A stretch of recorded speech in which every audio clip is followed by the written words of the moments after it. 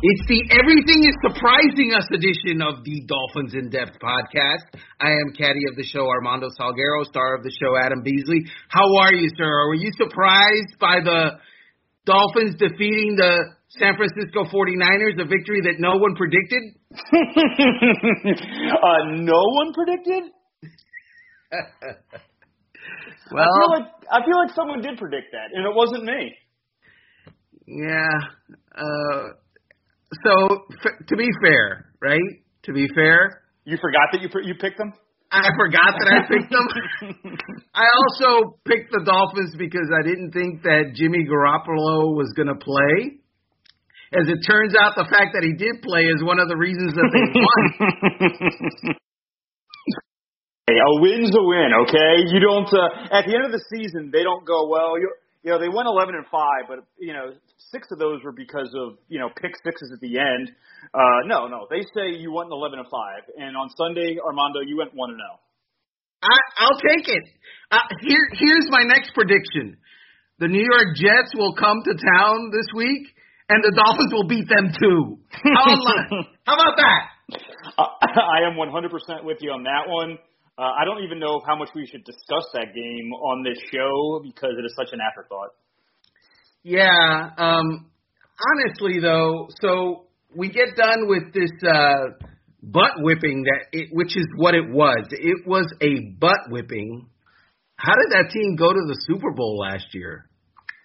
Well, I mean, they had a Bosa, if I remember correctly, helping them, and they had a Breida, if I remember correctly, helping them.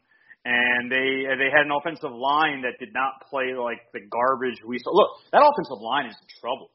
I mean, they were supposed to have these great bookend tackles, and neither of them are playing particularly well. They've got some problems, and I think it speaks to how fleeting success is in the NFL. There's a reason that you don't see teams that lose in the Super Bowl ever get back unless they're the Buffalo Bills, because it's just so hard. And if you get that far and you lose, it's so deflating. I mean, you can ride some momentum and goodwill, and maybe pick up some free agents who on the cheap if you're a defending Super Bowl champion. A lot of those advantages of the incumbency, so to speak, don't really apply to the team that lose the Super Bowl. And you often see a severe drop off. It happened with the Rams last year. It's happening with the 49ers this year. It's just really hard. You got to give the Dolphins credit because they did things that was specifically in line with what the 49ers were incapable of handling. In other words, the 49ers put a guy named Brian Allen on the field at cornerback on Sunday. Brian Allen was signed off of their practice squad. Brian Allen was earlier cut by the Buffalo Bills off of their practice squad. Brian Allen's middle name is Toast. And Sourdough? Is his middle name Sourdough because he plays for San Francisco? Absolutely. And the Dolphins went after him as if, a dog chasing a meaty steak. They went after him time and time and time again. And it was, I almost teared up because it was like, what a proud moment. They're going after the weak link in the other defense instead of the other team going after the weak link in the Dolphins defense. I'm askew from myself. I'm looking up briefly what the targets and the catches and the touchdowns he all gave up, and it must be so bad that Pro Football Reference hasn't gotten around to doing it yet. At one point, Ryan Fitzpatrick had thrown for 168 yards in the game. I think that was still in the first quarter. And Brian Allen had given up 124 of those. Is that bad? I mean, it was a thing of beauty to see that Chan Gailey, just saw the little dumpling of a quarterback asking to be burned, and he went and put him over the fire. It was amazing. It was great. Yeah, and it speaks actually pretty highly of the coaching staff that In years past, we would think we'll do the obvious thing, exploit the mismatch. And I don't think the entire Joe Philbin offense was matchup based, was it? It was essentially, here's what we're going to run. We got the best 11 on our side. They got the best 11 on their side, and we'll see how it goes. No, you see this. I think Chan Gailey's actually shown a lot in the last 4 or 5 weeks. The opener was a stinker for sure, and week 4 they could have been better in the red zone, but their offense is pretty efficient, man. And we'll get to it, but a lot of the credit belongs to obviously Ryan Fitzpatrick. But they've got a guy who's drawing up plays and calling those plays to maximize the ability of their streaky quarterback, of their streaky wide receiver, of their streaky tight end, and of their no-name running backs. With all apologies to Jordan Howard, who once didn't he lead the league in rushing. Right now, they have a no-name stable of running backs, and yet despite all that, they're probably in the top half of the league when it comes to offense. Chan Gailey is the best coach on the Dolphins staff, and that includes the head coach. Wow, there's our takeaway from today. Wow, he just is. He's experienced. He adjusts. Sometimes it takes him a little longer than I would love, but typically he really has very good adjustments. He understands his players and has understood his players faster than the other coaches. This is basically a pretty brand new team, and Gailey has caught up very quickly with what his talent is and isn't, and the guys who isn't are outie, and the guys who is are innie. And that's just the way that Chan Gailey has worked. And I've been impressed with Chan Gailey. God bless him. The last time I covered him was 20 years ago when he was Dave Wannstedt's offensive coordinator. And so I don't want to say he's better than he was, because that suggests he wasn't great back then. But he's just the 68-year-old guy. He's doing good. I love him. They're 16th in yards per play on the season at 5.7, but Armando in the last 3 weeks, which is when they've kind of gotten hot, they're 11th at 6.1. Are you telling me that the weapons they have on offense, and an offensive line that started 3 rookies, and Jesse Davis, who God bless him is a try-hard, but he's probably a good number 6, and Eric Flowers, who was almost run out of the league 2 years ago, plus Ted Karras, who couldn't get re-signed by the Pats, are you telling me that collection of offensive talent is one of the top 15 or 16 in the NFL? I would say no. And yet, Steve Marshall has done a good job with him. And who brought Steve Marshall to the Miami Dolphins? Chan Gailey? Yes, he did. Yes, he did. I'm telling you. Little known fact, Chan Gailey was almost the head coach of the Miami Dolphins. In 2020? No, 2020. He was almost the head coach of the Miami Dolphins in 2007. Wow. As a matter of fact. Could he have done a better job than the guy they hired? I believe he might have. The way that it worked, and these are things that you can learn by purchasing 100 Things Dolphins Fans Should Know and Do Before They Die. It's been a while since we've had a plug, so I'm glad we could work that in. An awesome book by yours truly, Caddy of the Show, available on Amazon and all other platforms that sell books. But the way that it worked is Chan Gailey interviewed for the job, and Brian Wiedemeyer, who was at the time the president of the team, wanted Wayne Huizenga to hire Chan Gailey. And Chan Gailey had Brian Wiedemeyer's endorsement. But then the San Diego Chargers, because they were playing in San Diego at the time, lost improbably in a year that they went something like 14-2 in the regular season, and took an early first half lead against New England at home. They gave the ball to LaDainian Tomlinson 5 times in the second half after giving it to him like 18 times in the first half to take that lead. And they lost to New England in that game. The Patriots came back and rallied and eliminated the Chargers. And the Dolphins' best idea was, let's hire the offensive coordinator who decided to put his future Pro Bowl running back, who was having a stellar game against the Patriots in getting them the lead. Let's put him on ice. That guy's the guy that we want to hire. And Joe Bailey told Wayne Huizenga it had to be, Cam Cameron had to be the new Dolphins coach, and Cam Cameron won out, and Chan Gailey didn't get the job. Hey, let's get that film going this way, okay? How things could have been different, man. I mean, this is probably a conversation for the off season, but when you think of the kind of the weak-willed leaders that this franchise has had, Cam Cameron and Joe Philbin come to mind immediately, and contrast them with the complete alpha they have in Brian Flores, it's pretty stunning. It is stunning.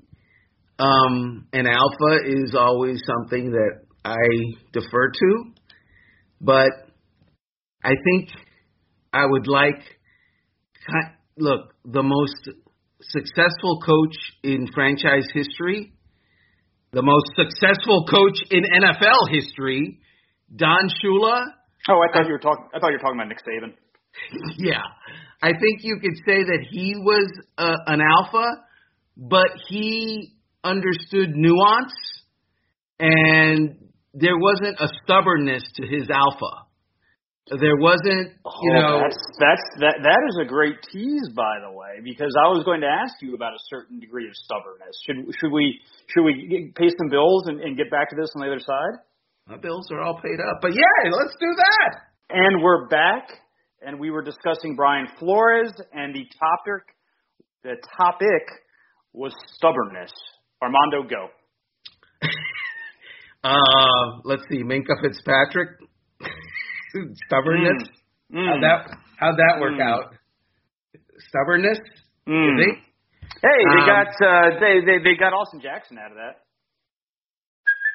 Hey, it's Kaylee Cuoco for Priceline. Ready to go to your happy place for a happy price? Well, why didn't you say so? Just download the Priceline app right now and save up to 60% on hotels. So whether it's Cousin Kevin's Kazoo concert in Kansas City, go Kevin, or Becky's Bachelorette Bash in Bermuda, you never have to miss a trip ever again. So download the Priceline app today. Your savings are waiting.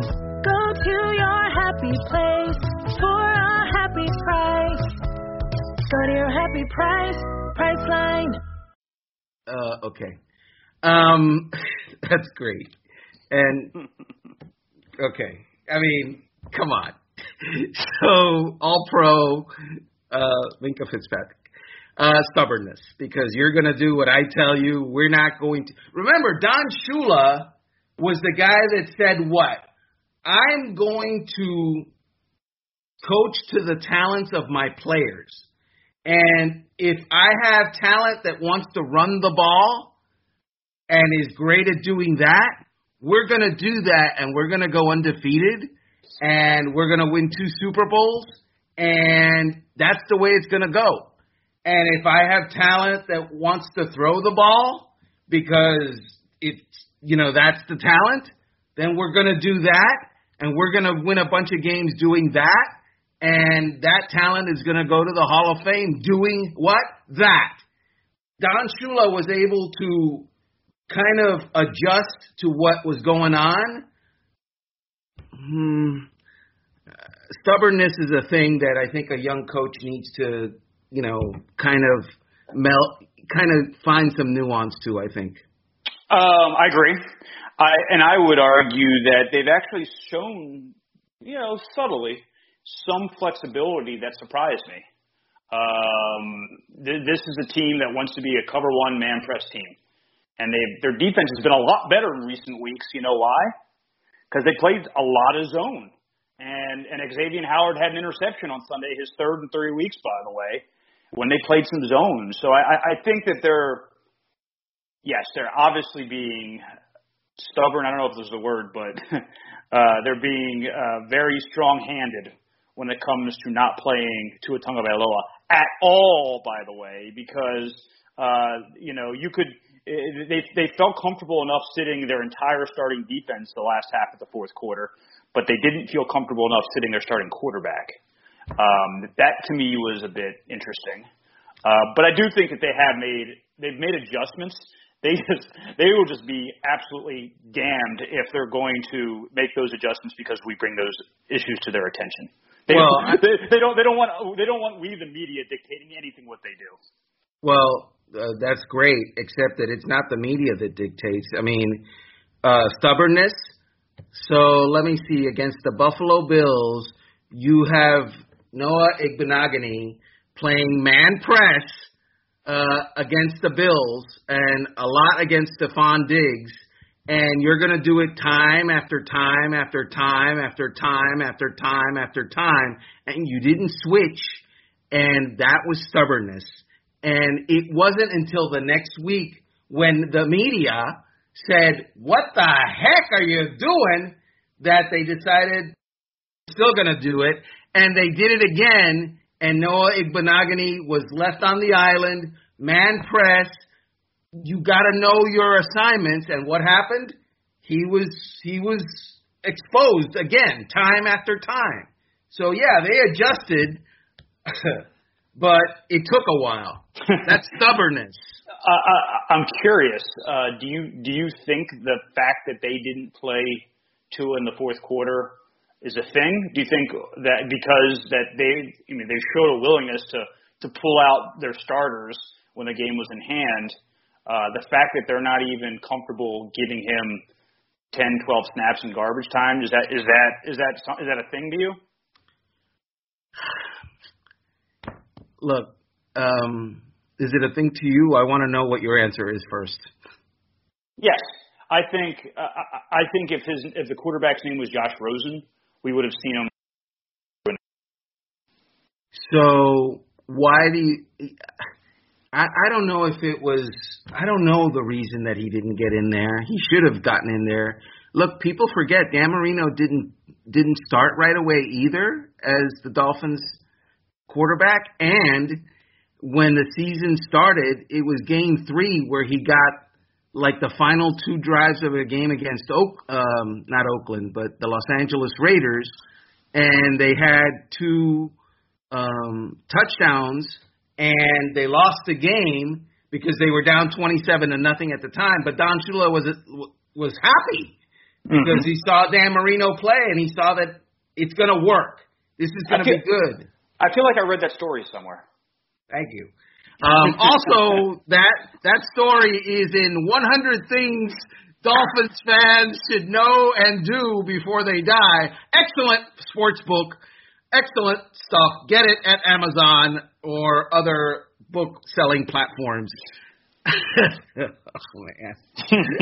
Gratuitous is the word that comes to mind right now. Gratuitous. I crack myself up. So is it the injury thing, or what is it? Or is it the stubbornness that's keeping Tua out of playing? Yeah, I don't know, because they very, very clearly do not want there to be the idea of a quarterback controversy, correct? There's a reason the guy hasn't spoken to us in 7, not 1, not 2, not 3, not 4, not 5, not 6, but 7 weeks. There's a reason. And it's not because we even requested him. We have each and every week. So there's a reason they're hiding him from the media and they're hiding him from the field. I don't know what that answer is. That's interesting. At some point that's going to be a story. You realize that, right? Of course. It should be. Because the Miami Dolphins, they don't want to play Tua Tagovailoa. I get that. That's fine. You are free to make your decisions based on what you believe is the best route to go to develop this player. But he has not been made available to the media since August 29th. And the NFL has rules that say that players must cooperate with the media, and if they decide that they don't want to, or the team decides not to have them do it, they get fined. And so that's on the horizon. as far as I'm concerned. Yeah, it's very strange to me that Tua came from a program that also has kind of a strong-willed, my way or the highway head coach. Don't say stupid things in the media. And you know what?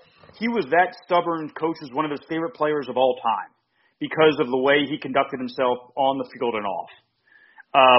Why don't they have faith in Tua at this stage in his career to comport himself on the field and off in the way that he did, that he's done basically since he picked up a football? It's not like it's a Ryan Leaf situation where the guy's kind of a loose cannon and you don't know, the highs and lows and all that. Tua's a pretty steady guy, right? I mean, who was it last week that said he doesn't think Tua ever had a bad day in his life because he's always so positive? And he's not going to get up there and say, of course I should be starting, put Fitz out the pasture, he's done. He would never ever say that. So it's strange that they're being, not strange because he is their franchise, the future of their franchise, but it is peculiar that they're being so protective of him, on the field and off. It's just I've never seen anything like this before, and I've covered this team for 9 seasons with any other player. Yeah, it's going to be interesting because I was speaking to an NFL person about this today in regards to Tua, because everybody's like texting me and calling me going, what the heck is going on? Especially since they see Joe Burrow and Justin Herbert balling. Mm-hmm. And so they're wondering what's up with Tua. And this person brought up the idea that, you know what? They have been so careful and so overly careful with Tua. And that last week, as the head coach said, he's not ready. He's absolutely not ready. He said this, correct? Correct. Well, one assumes that when he does play, he will be ready. They've held on to him. They've held on to him for so long. They've nurtured him to such a degree that when he actually gets to play, everyone is going to expect that you got to be ready. Now is your time. You didn't play for all this long time because you weren't ready. So now you're in, so now you're ready. That means that all the growing pains that everyone assumes that rookies get to have, all the mistakes that rookies get to make, well, you're ready. So you're not supposed to do that. It's really an is it an oxymoron or a catch-22? But it puts him in somewhat of a difficult situation. Yeah, I think they might be. You're right. I think they're overthinking this a bit.